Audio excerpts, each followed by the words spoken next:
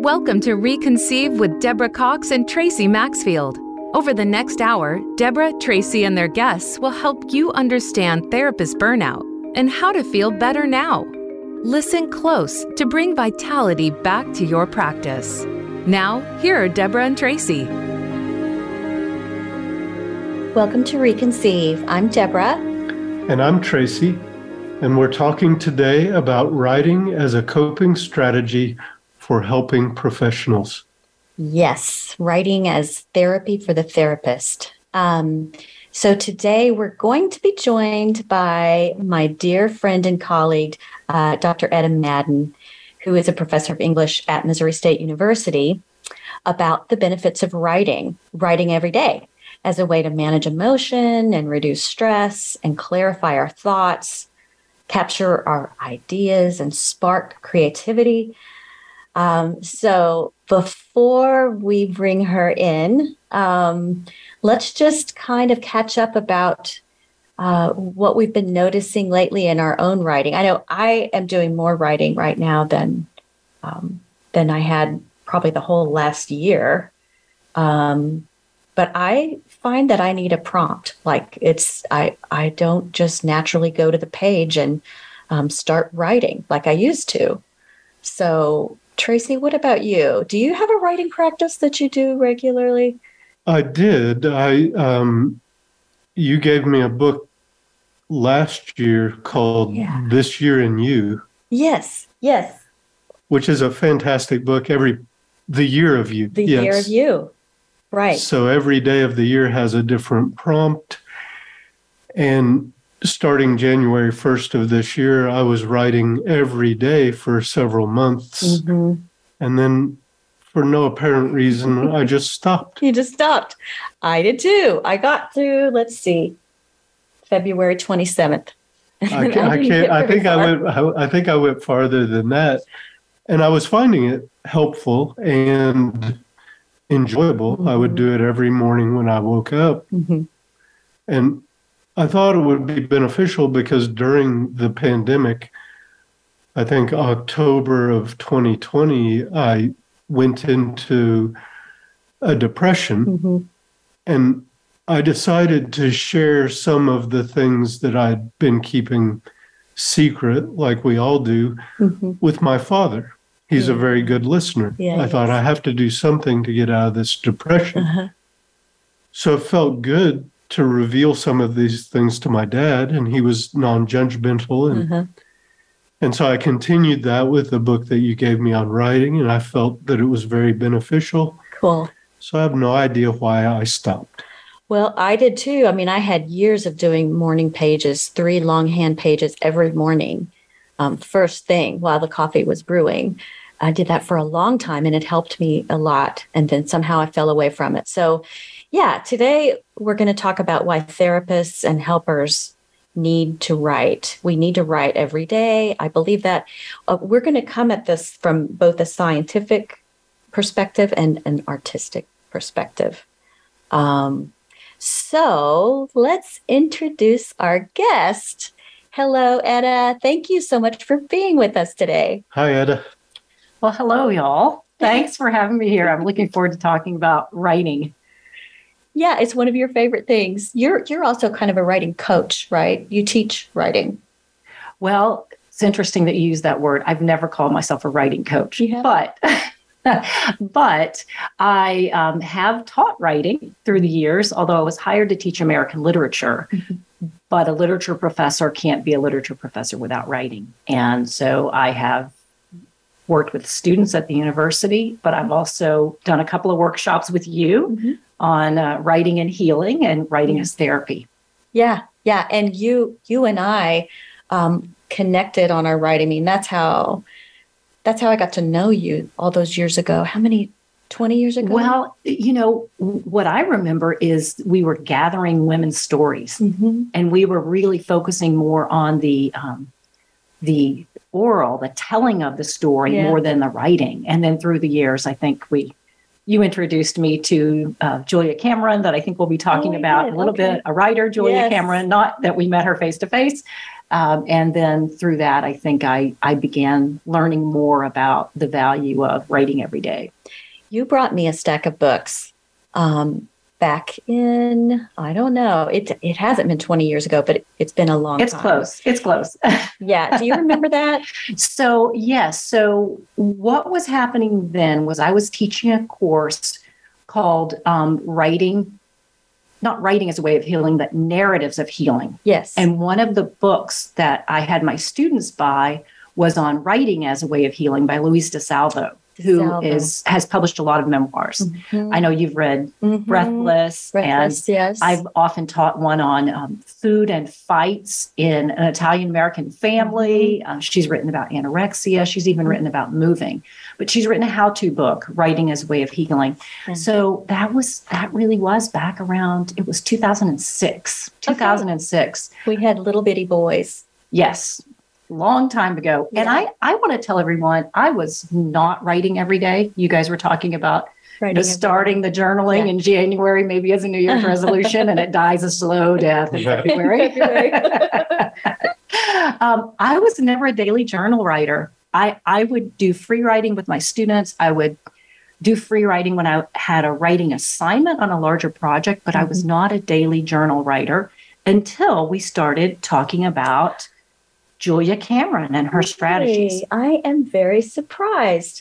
Well, so yeah, you brought me the DeSalvo book, and you brought me also 5 or 6 memoirs. Yes, about women coming out of religious cults and different kinds of religious traditions. Yeah, sometimes even more traditional religious paths like Roman Catholicism. Right. Yeah, Karen Armstrong, I believe.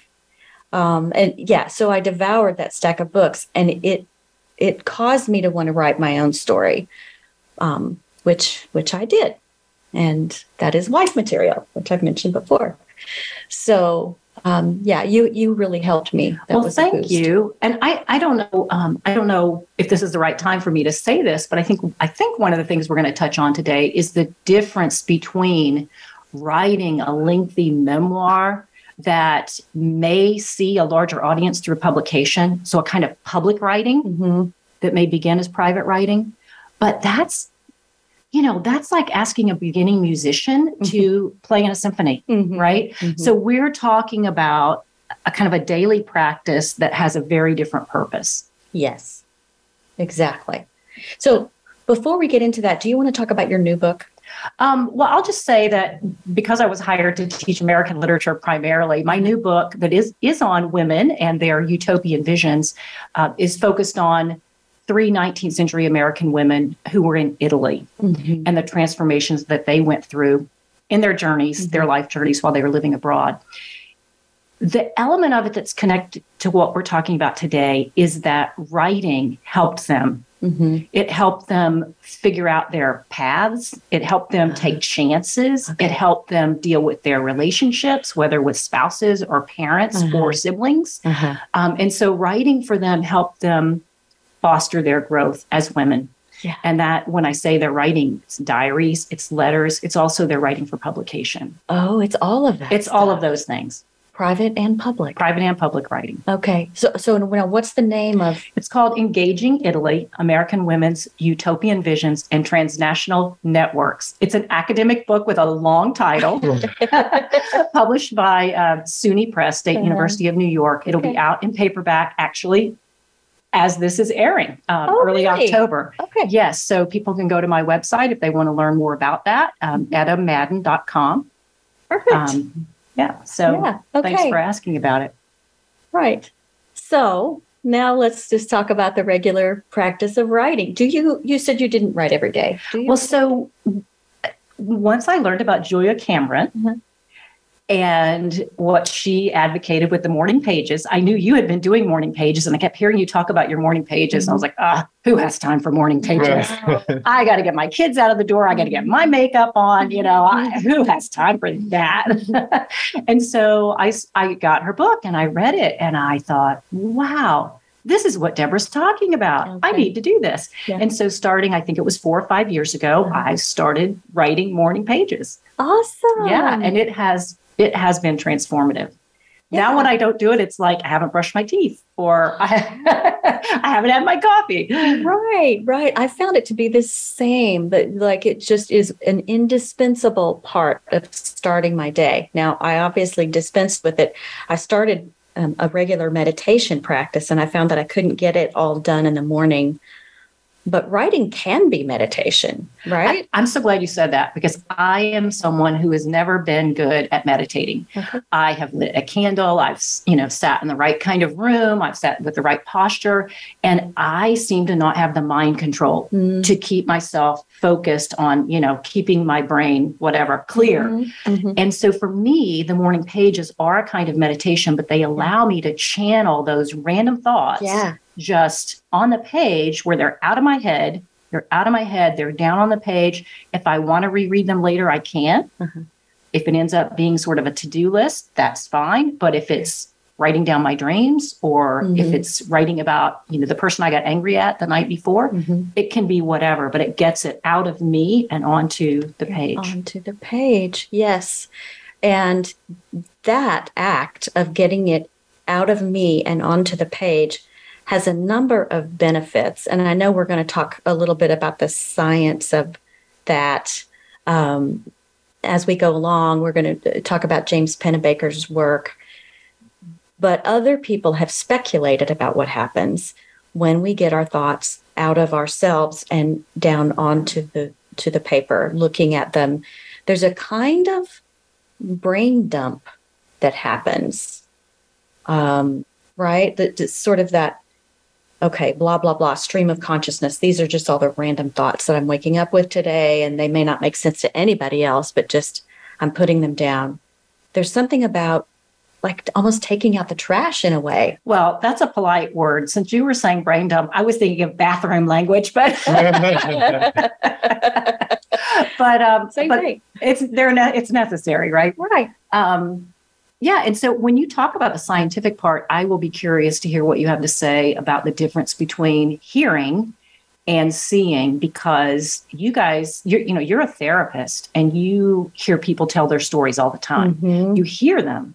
Mm-hmm. And what we're talking about now is writing so you can actually visualize them. And I'm just kind of curious. I don't know if you'll get into that or not, but for me, that strikes me as something without scientific language. I like to be able to see what I've done. It kind of helps me work through it. Yeah. That's not scientific at all, but.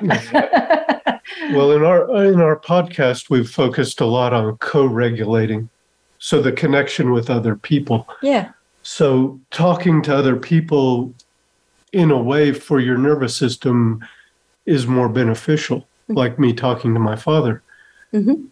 But if you're going to a therapist, because I've had people that come to me and when they talk about when they've been to a psychologist, they say, I still won't tell this psychologist my deepest secrets, which is one of the reasons they like coming to me, because I can work on emotions without them telling me anything. Right. They don't have to tell you.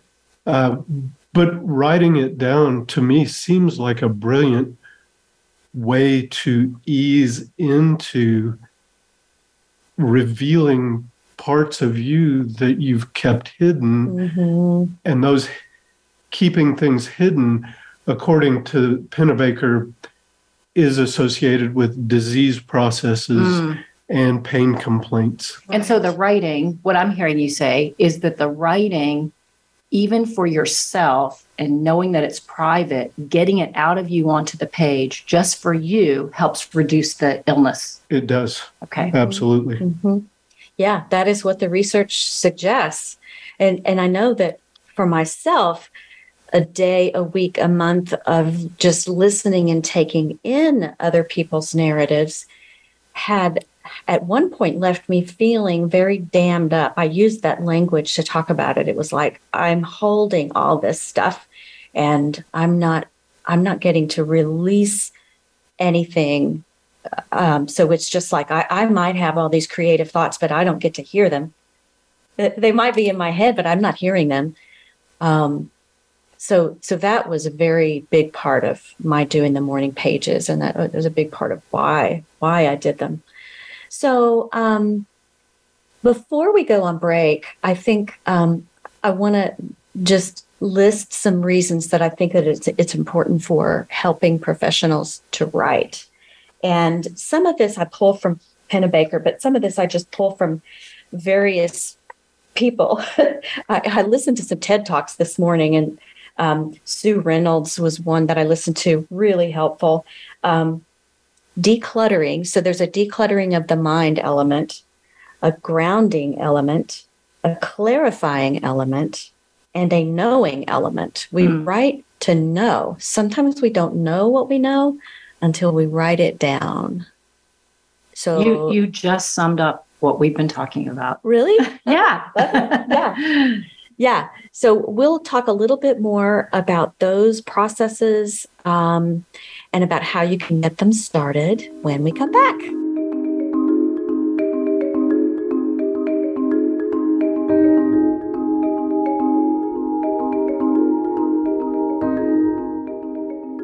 Burnout takes a toll on your effectiveness with clients, patients, and students, even your kids. Reconceive brings help for all the gifted helpers out there who want to make a difference, but first need to feel better, more awake, and more creative.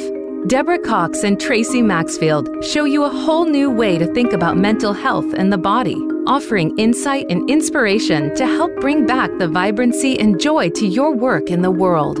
If you teach, do therapy, or provide any kind of human service, it's time to reconceive. Become our friend on Facebook. Post your thoughts about our shows and network on our timeline. Visit facebook.com/Voice America. It's your world. Motivate, change, succeed. VoiceAmericaEmpowerment.com.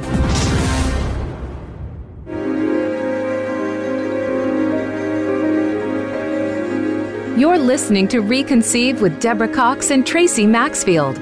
Have a question for Deborah, Tracy, or their guests? Join us on the show at 888-346-9141. That's 888-346-9141. Now back to Reconceive. Welcome back to Reconceive.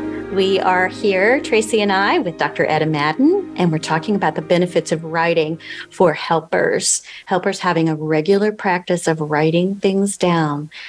And so we were just listing off some reasons why it could be really helpful for you as a practitioner to have a regular practice of writing. And we were talking a little bit about that dammed up feeling of just holding so many stories. And maybe you have creative ideas in your own head, but you don't ever act on them because you're so busy taking in other people's information. It's really hard to get at your own thoughts and feelings and what you might want to do with them. So let's talk a little bit about what you like to write. What do you like to write most? I don't think I have a favorite. It's definitely not haiku. It's not a haiku. I wrote a haiku. I think it depends on what else is going on in my life. And so much of my writing has been externally focused in that I have had assignments or deadlines that I have decided to meet. In other words, I'll see a call in my profession. We'll have a call for an essay or an article or some poetry. And so a lot of times I'm responding to those. But I do know that when I am telling stories, when I am writing about my own experiences, when I am imagining a receptive audience, when I have a kind of a clear vision of who it is that I'm writing for, it's so much easier and so much more fulfilling. So, I can give some examples, but I don't want to hog the mic here. So, well, actually, I'd love to hear some examples. When has it felt like that? So, one of the easiest, most meaningful pieces that I wrote was a very short essay or a first-person account about my aunt, my Aunt Elaine. I'm from Arkansas, so they say aunt, not aunt. And I wrote it because I was teaching a writing course and my students were writing. And I said, I write too. We're doing this together. And so the assignment was to write about a person. And so I'm going to write about my Aunt Elaine because I think she's really cool. once I started writing, what I realized was that I was writing about her in relationship to my father's death, because my father was a lot older than his baby sister.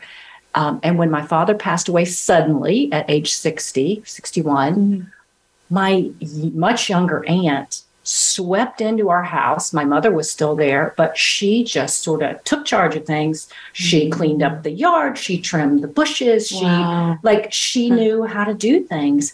And then I started thinking, she had recently lost her mother, her father, and an adult son. And so what happened through my writing of that piece was that it was really a grieving essay for me. You know, I was working through loss and how she had dealt with so many losses over a 10-year period. So I think the message is sometimes when we sit down to write, we don't know what's going to come out of it. Like I was doing that assignment because I told my students write around about a person, and I sat down. I was like, oh, what do I remember about my aunt? What are some of the moments that I remember her acting and being? And what ended up happening was I was working through the loss of my dad. You were grieving on paper. Yeah. So how does that work? What do you guys think is happening to us when we're putting down those kinds of thoughts and feelings on paper, and we get a benefit from it? We feel better. Is it a cognitive thing? Is it a physical thing? Is it all of the above? Earlier, right before the broadcast, we were talking about, I was reading a quote from Opening Up by Writing It Down, which is Pennebaker's book. This is the quote: "Awareness of our insight into the psychological basis of our illnesses can benefit us." And we were talking about how we both have clients who come to us, and for me, they'll come to me with idiopathic pain. Meaning? Pain with no obvious cause, which I've found is almost always caused by some emotional disruption or psychological problem. But clients don't like to hear that. I'm fine. I don't have a problem. Right. So if it's a pain complaint, they expect that it's just something structural. And Deborah, you mentioned that you had the opposite experience. If people come to you for emotional distress of any kind, and they also have physical pain, and you try to refer them to me, they get irritated because they don't see the connection between illness and physical pain, and holding in these emotional things that really need to be expressed. They think they're separate. Yeah, they think they're separate. But in reality, they're not. They're very, very connected. Very, yeah. They're one and the same, just different sides of the same coin. And so having insight about the nature of our physical illnesses helps us with healing, helps us feel better, helps us with our overall health. Well, that's the basis of his work, the basic findings. Right. So science is proving since the 1980s that written expression helps with physical illness. So once again, science is trying to catch up to intuition, because people have known this for a long time, but unless science backs it up, it never makes its way into the mainstream of society. What I want to see is all of this good research should change educational approaches. People should be taught in early, like elementary school, all the way through public education, that writing down your thoughts benefits your health. So can I jump in here? Absolutely. So what strikes me, going back to this issue of what's the difference between telling the therapist and writing it down, is that writing it's a cognitive act, but it's also a physical act. Yes. That there is that physical action of either typing on the computer and seeing the words on the screen, or writing by hand with a pen. And that there is something about that physical movement, that physical action, that also links to the cognitive. And I think that's part of what's happening. And you don't have to be at the gym or with a therapist. And then you also added to writing, you actually see what you have created. Yeah. Like if you're a painter and you're painting, or you're someone who does needlework and you see what you've created. When you're a writer, even if it's just for you, you are able to see what you've created. Nobody's grading you on it, you know? Mm-hmm. Nobody graded my essay about my aunt. It was for me. But I realized these things, not just about her, but that I was working through, I wouldn't want to call it an illness, but the way that we're talking today, the loss is a pain, right? It's a the trauma. Loss of it's a trauma. It's a type of trauma. Yeah, absolutely. And I love how you tie it back to movement. Yeah. Because we've talked a lot about how movement is the best form of self-improvement. Right. So that's beautiful. Movement with attention. Movement with attention, especially. Yeah. And what better activity than the movement of writing, because your attention is all over that. Somebody said, when I was listening this morning to various TED Talks on writing and healing, that when you are writing, you are slowing down. So you have so much going on in your mind. Most of us do. I do at any one time. That when you're writing, it's sort of like a tiny funnel. Your pen is a way to funnel out those thoughts just a tiny bit at a time. You have to slow down and be present with it, which is kind of what I hear you talking about with neural movement. Right. If you want to get new information to your brain, to provide your brain with new possibilities, you need to pay attention to what it feels like to write or move.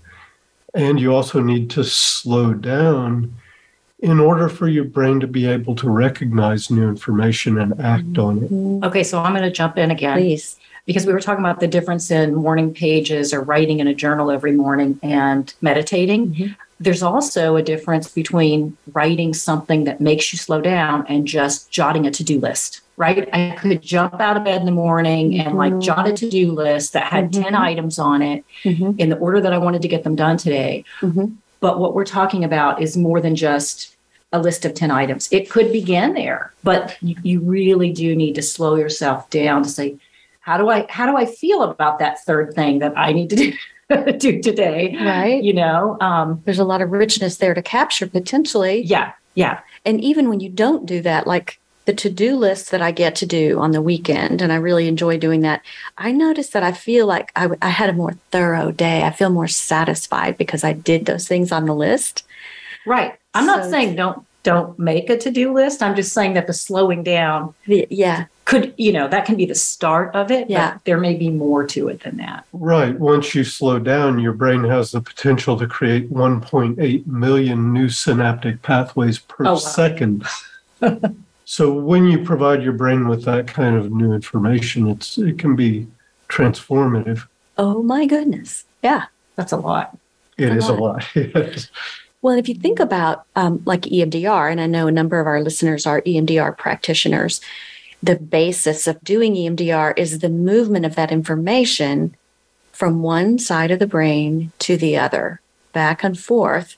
And we talk about how you're getting an integration that way between stuff that generally lives on the right, which might be more emotional, more artistic and colorful, and the information that tends to live on the left or be generated there, which is more linguistic and more data, mathematical, logic, reason.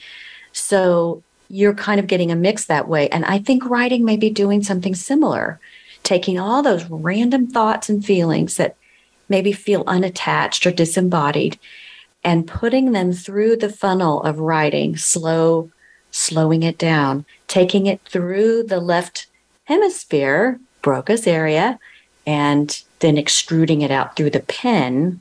We've done a little bit of self-EMDR. What do you think? Fantastic. It's free and you don't have to travel. Right. Sounds good to me. You guys are the experts. Well, I think that maybe that's how it's therapeutic, at least for some of us. So a lot of our listeners are probably saying, I don't like to write. I've always been told that I was a shitty writer. I can't write very well. That's why I'm not a researcher. I'm a therapist, or I'm a physician, or I'm a nurse. I can't write. I do these other things. What would you say to people like that? I've heard those things a lot. I've also heard, don't judge my grammar, professor. Don't judge my punctuation in this text, please. And what we're talking about is not about grammar, organization. It's not about any of that. It's, as you said earlier, it's about sort of a brain dump. It's about getting the ideas down on paper. And if something more comes of it, fine. So to answer your question more directly, there are a couple of things. One is, as we were talking about writing being physiological or physical, I was also thinking of people that might not be able to write because of problems with their hands. Maybe they don't have hands. Maybe they're visually impaired. And so, there are technologies like talking to text, right? Which I would say could serve a purpose if necessary. Okay. But I would also encourage, if a person is not visually impaired, that if they use talk to text, to take time to see what they're writing. Yeah. Not just to talk into something and never look at what the words are that they put down. Okay. So that would be the slowing down part of it. Yeah. And Pennebaker talks about how your handwriting, according to research, your handwriting will change depending on what you're writing. Yeah. Which I thought was very interesting. Yeah. I didn't realize that. I found that if I'm more in that to-do list mode, my handwriting is really sloppy because I'm just like, the ideas are coming so fast, and I just want to fire that out, and then I really do. I want to get to that slower sort of processing of what's actually going on in my mind and in my heart. Mm-hmm. Yeah, that writing to know. Yeah, yeah. Like the narrative research people will say that you don't know what you know until you write it, which I think is what that slowing down tends to give us. So other people will say, other therapists probably will say, how do I ever add this to my schedule? How do I make this happen? I don't have time to write. Oh, absolutely. Yeah. I kind of said that earlier about that. Are we going to have time to talk about this before the break? Well, why don't we go take a break, and when we come back, we'll talk about how to get this into your life. Okay. Sounds good.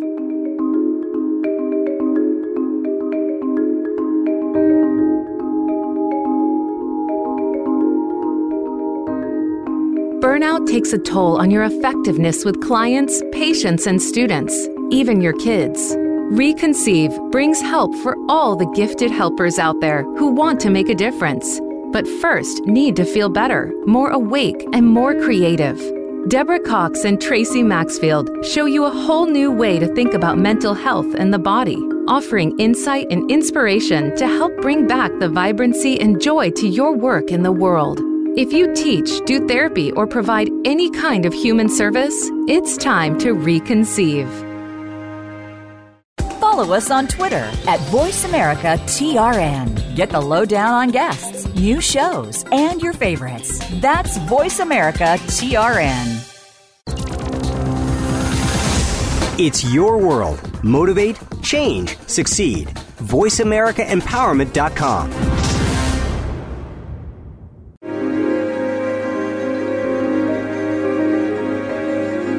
You're listening to Reconceive with Deborah Cox and Tracy Maxfield. Have a question for Deborah, Tracy, or their guests? Join us on the show at 888-346-9141. That's 888-346-9141. Now back to Reconceive. Welcome back to Reconceive. Tracy and I are here with Dr. Etta Madden, and we're continuing our conversation about writing for the professional helper and how important that is. And we were just kind of getting into, okay, how do I do this? I'm already too busy, and I don't think I'm a good writer. And how do I put this in my life if it's so good for me? I don't have any blank spots in my schedule to put writing. And you've got some suggestions about that, don't you, Etta? Sure. I think I mentioned earlier that for years and years and years, I didn't do daily writing. It was, I wrote for my job. I was on the job, but not at home in the morning before getting to work because I was busy. So there are a couple of things that I do now that have helped me. And they do come from Julia Cameron's book, The Artist Way. Oh, yes. But I adjust what she recommends to make it fit my life and schedule. Okay. So one of the things that I've done, because I'm addicted to my phone, just like a lot of other people I know. Not me. I use my phone for my alarm. So I touch my phone first thing in the morning. Yeah. But what I also have right beside my bed is I have my little notebook that I use as my journal, and it has a pen right with it. And I actually have my phone further away. And so when I hit the alarm, and then I try really hard not to let myself look at anything else. No text messages, no social media, until I write my pages. And so for me, my phone is a little bit of a reward. It's a reward. So I'm going to write my pages first. So I have it all set up the night before. It's all there right next to my bed. Now, you talked about getting your coffee and going and sitting and writing with your coffee. So, people can figure that out. It depends. Sometimes I get my coffee, but I write my pages in bed. In bed. I am in bed. If I'm lucky, I have my coffee in bed with me. So, nice. Yeah. Maybe there's a remote control for the coffee maker. Exactly. I'll look into that. Or some people have little robots or people that bring them coffee. But anyway, I think the point is I don't do it at my desk. There are a lot of people who do that. But that doesn't work for me. I get distracted, by the time I have gotten myself dressed, gotten something to eat, looked at my social media, then it's like that time is gone. The other thing I would say, as far as, setting yourself up so that you can do it first thing and what works for you, is to keep your goals reasonable and short. So Julia Cameron says 3 pages in an 8.5 by 11 notebook by hand. Well, I use a smaller notebook because I like the smaller notebook. Sometimes I do every other line because I want to be able to read it more. And sometimes I only do 2 pages. Okay. There are times where I feel stressed and I'm in a hurry and I only do 1 page. Okay. And there are times that I do it later in the day. If I had a bad morning and I overslept, it happens. Yeah. It happens. Right. Meditation can be done anytime. I mean, if you have to rush out the door, you can come back to that later. So, one of the reasons I do come back to it later, because I think, what is wrong with me? What is going on? I never took time to write my pages this morning. So it's 3:00 in the afternoon. I'm going to take a little coffee break and I'm going to do this dump of everything that's going on. Yeah. Wondering why do I feel so out of sorts? Yeah. It's like exercise. Once you get used to your morning walk or going to the gym 3 days a week, you start to feel it. And, another piece of motivation, perhaps for those of you who are helpers and healers, you are working with people every day and you're learning a lot. And here's something that I think happens. You learn a lot, but you may not realize what you're learning or that you are learning. And I think that sometimes writing in the morning about the previous day is a way to capture insights that you gathered from working with people that you can use later. You can use them more readily if you recognize that you have them. So don't underestimate the depth of thoughts that you're actually getting. I am so glad that you said this, because I'm not a therapist, but this is exactly what I have been doing lately, that I'm realizing when I get up in the morning, I am still processing the maybe bad or stressful stuff that happened the day before. Yeah. And, I didn't meet my writing goals, not my daily pages, but, I'm writing all the time. So I didn't meet my goals, or I didn't meet my social media goals, or I didn't plant that stuff in the garden that I was going to plant. And I'm still processing it. And so I could see that might be, I didn't deal with that client well, or this client really annoys me, or my spouse is really bugging me, whatever it might be. Yeah. Sometimes we wake up and that's still there. It is. Yeah. Which makes me wonder about maybe writing as we're going to bed. Maybe that's a good place to dump it. I don't know. Okay, so Julia Cameron, I'm really glad you mentioned her because she, in her books, and of course she wrote The Artist's Way. She also wrote The Right to Write and Walking in This World. Those are the three of her books that I have read. And she gives loads of writing prompts. And so I think it could be useful for people to have a prompt, have a daily prompt to get them started. Tracy, you mentioned you were able to keep yourself going for a couple months with the prompts from, is it Hannah Braham's book? Right. Yeah. The Year in You. The Year of You. The Year of You, yeah. Yes.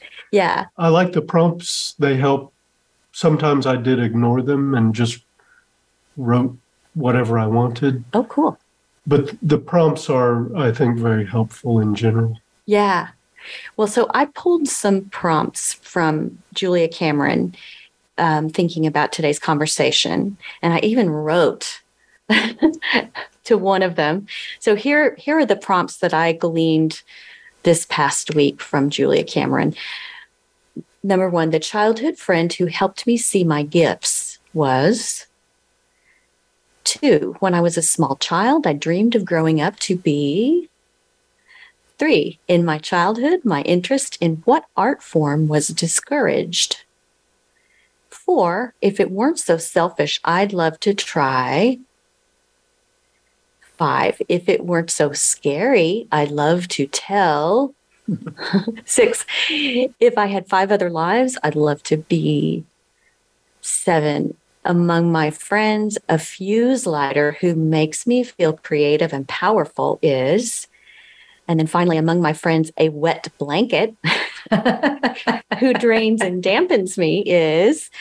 So here's what I did. I set the alarm for 10 minutes. And that's what you did for our participants in the writing workshops. Yes. Yeah. But if 10 minutes is scary, you can set it to 5. You can set it to 5. Yeah. You can set it to 3. But I did 10, turned the alarm on, got my pen, my paper, and here's what I wrote. When I was growing up, dance was discouraged. I got to take ballet for a few years as a preteen, but then my parents stopped it when I got into the 8th grade. They were afraid of what people at Harding would say. As I write this, I feel embarrassed that I'm again bringing up my upbringing in the Church of Christ and naming it, but I have to. But it had every kind of impact on my creative life. At 11, I wanted to dance, and I loved the ballet, and I wanted to develop myself in the way that dancers develop. But I suppose I switched gears because there was no changing the situation, and I put more emphasis on my music, which, of course, was my first love.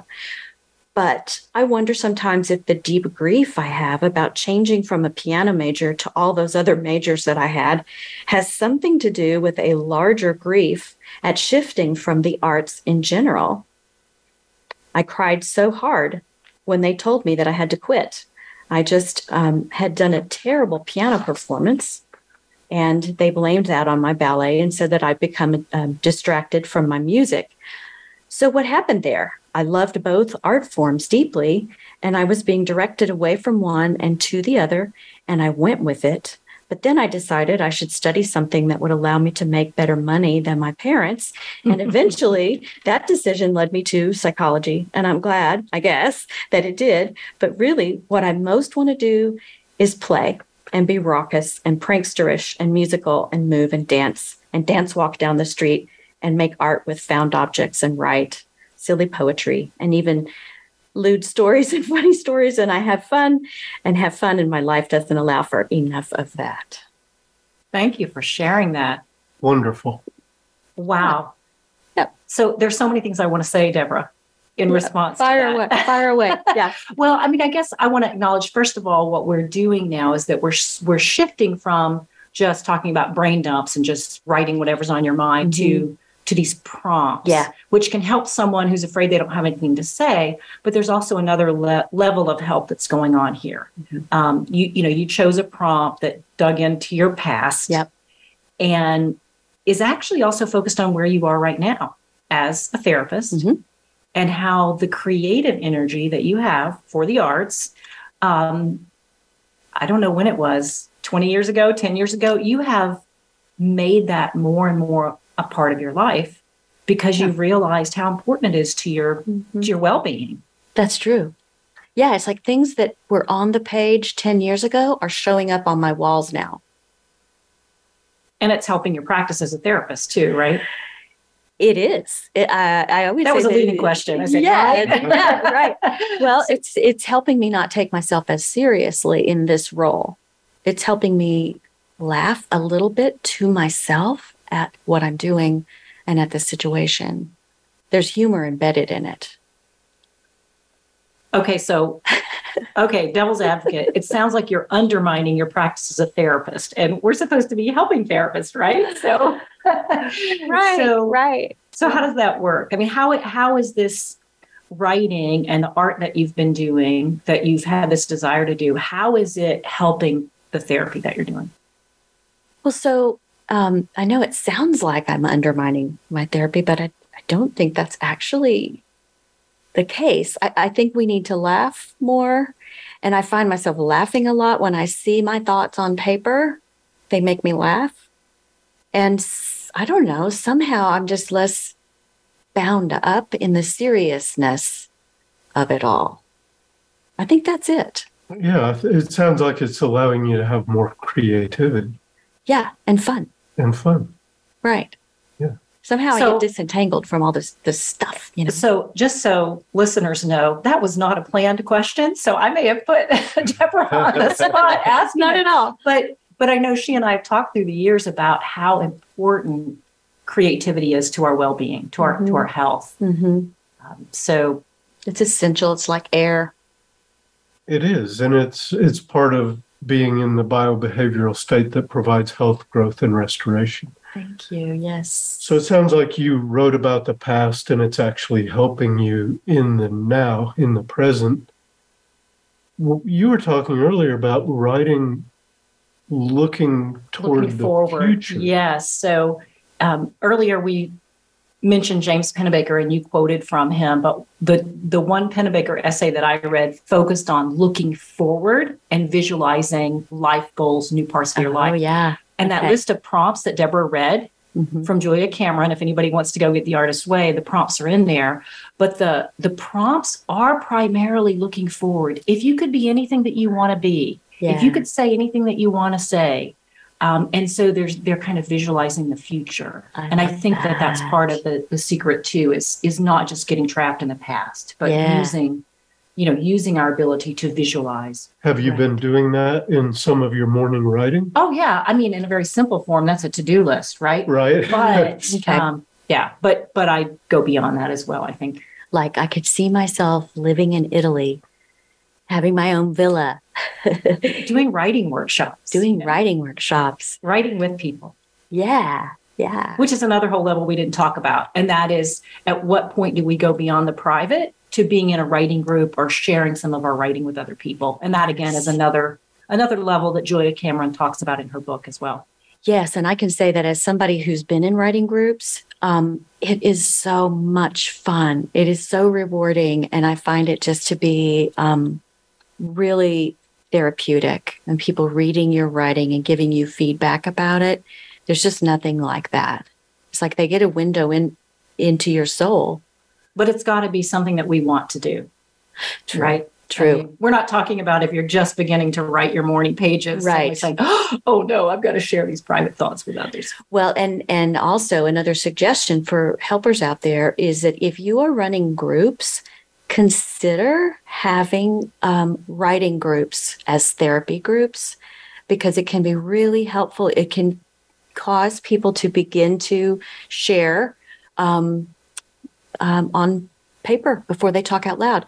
And I know we're getting close to the end here. We really hope that you as listeners will write to us about your writing and your other questions at reconceiverecovery@gmail.com.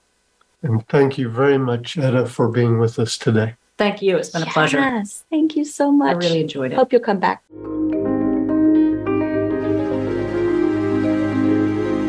Thanks for listening to today's episode of Reconceive. We hope you've learned something today you can use to reconnect and feel better. Tune in next week for more on transforming practice. Until then, have a great week.